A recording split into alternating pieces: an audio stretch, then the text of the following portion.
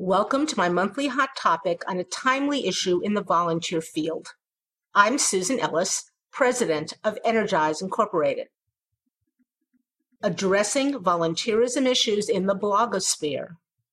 Sometimes I worry that I'm known more for criticizing than celebrating, so I'm happy to devote this hot topic to praising the courageous people who post their informed opinions about volunteer-related topics online. While serious discussion of principles and issues is so often missing at major conferences in our field, in the last couple of years, we've seen the emergence of some truly wonderful and provocative blogs. Here are some of my favorite volunteerism blogs at this time, and the reasons why you should pay attention to them.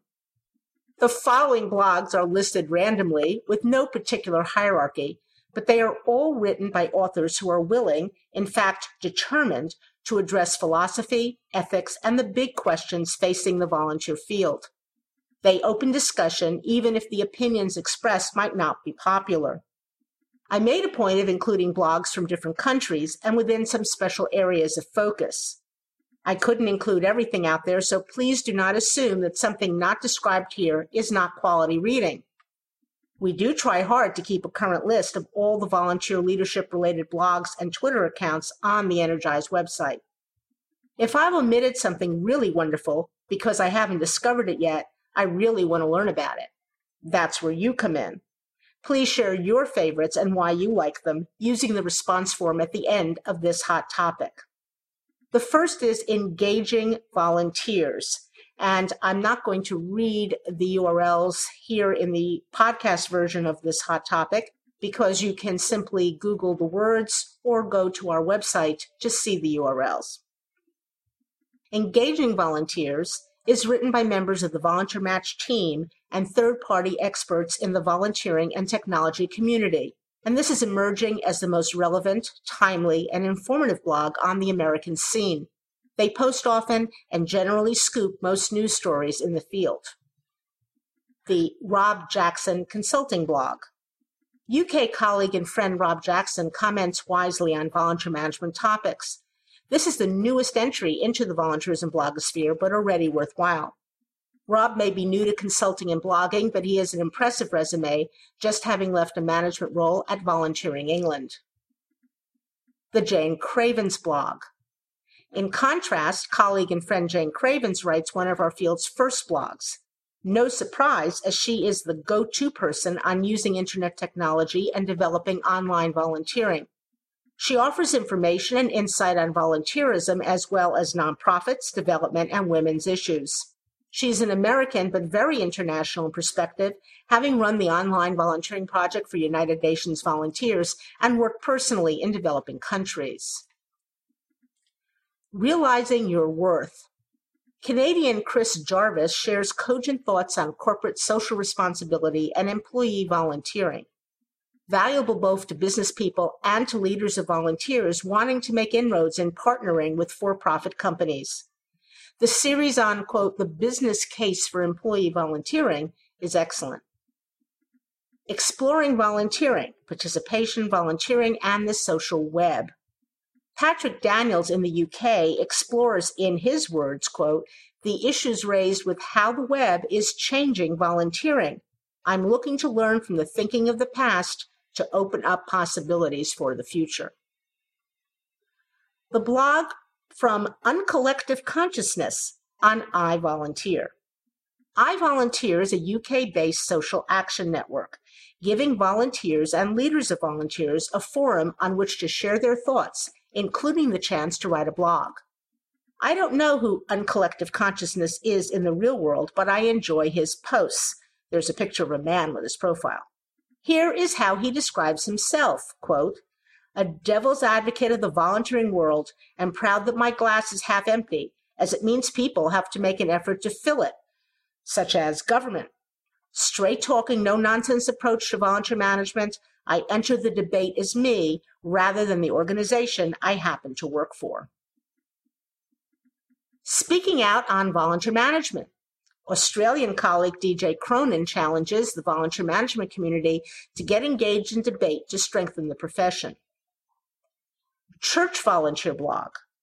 daily tips on working with volunteers in churches, but very applicable to any faith and also any secular setting. It's fascinating to see how the contributors to this blog apply current news items and generic volunteer management guidance to working within congregations. An observation.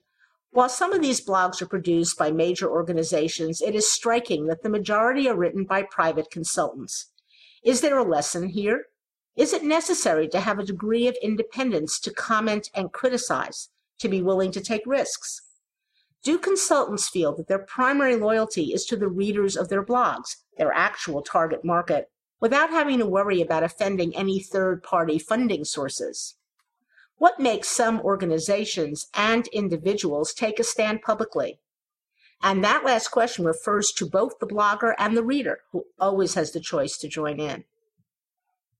Overwhelmed by information? A few tips. Who can keep up with all this reading? In case you're wondering, I certainly cannot. There was a time when someone could, with a bit of time management, read everything that was published in the volunteer field, 20 years ago. Happily, there is now more good stuff out there than any one person can get to. That means we benefit from many informed opinions, but also have to separate the inane from the worthwhile.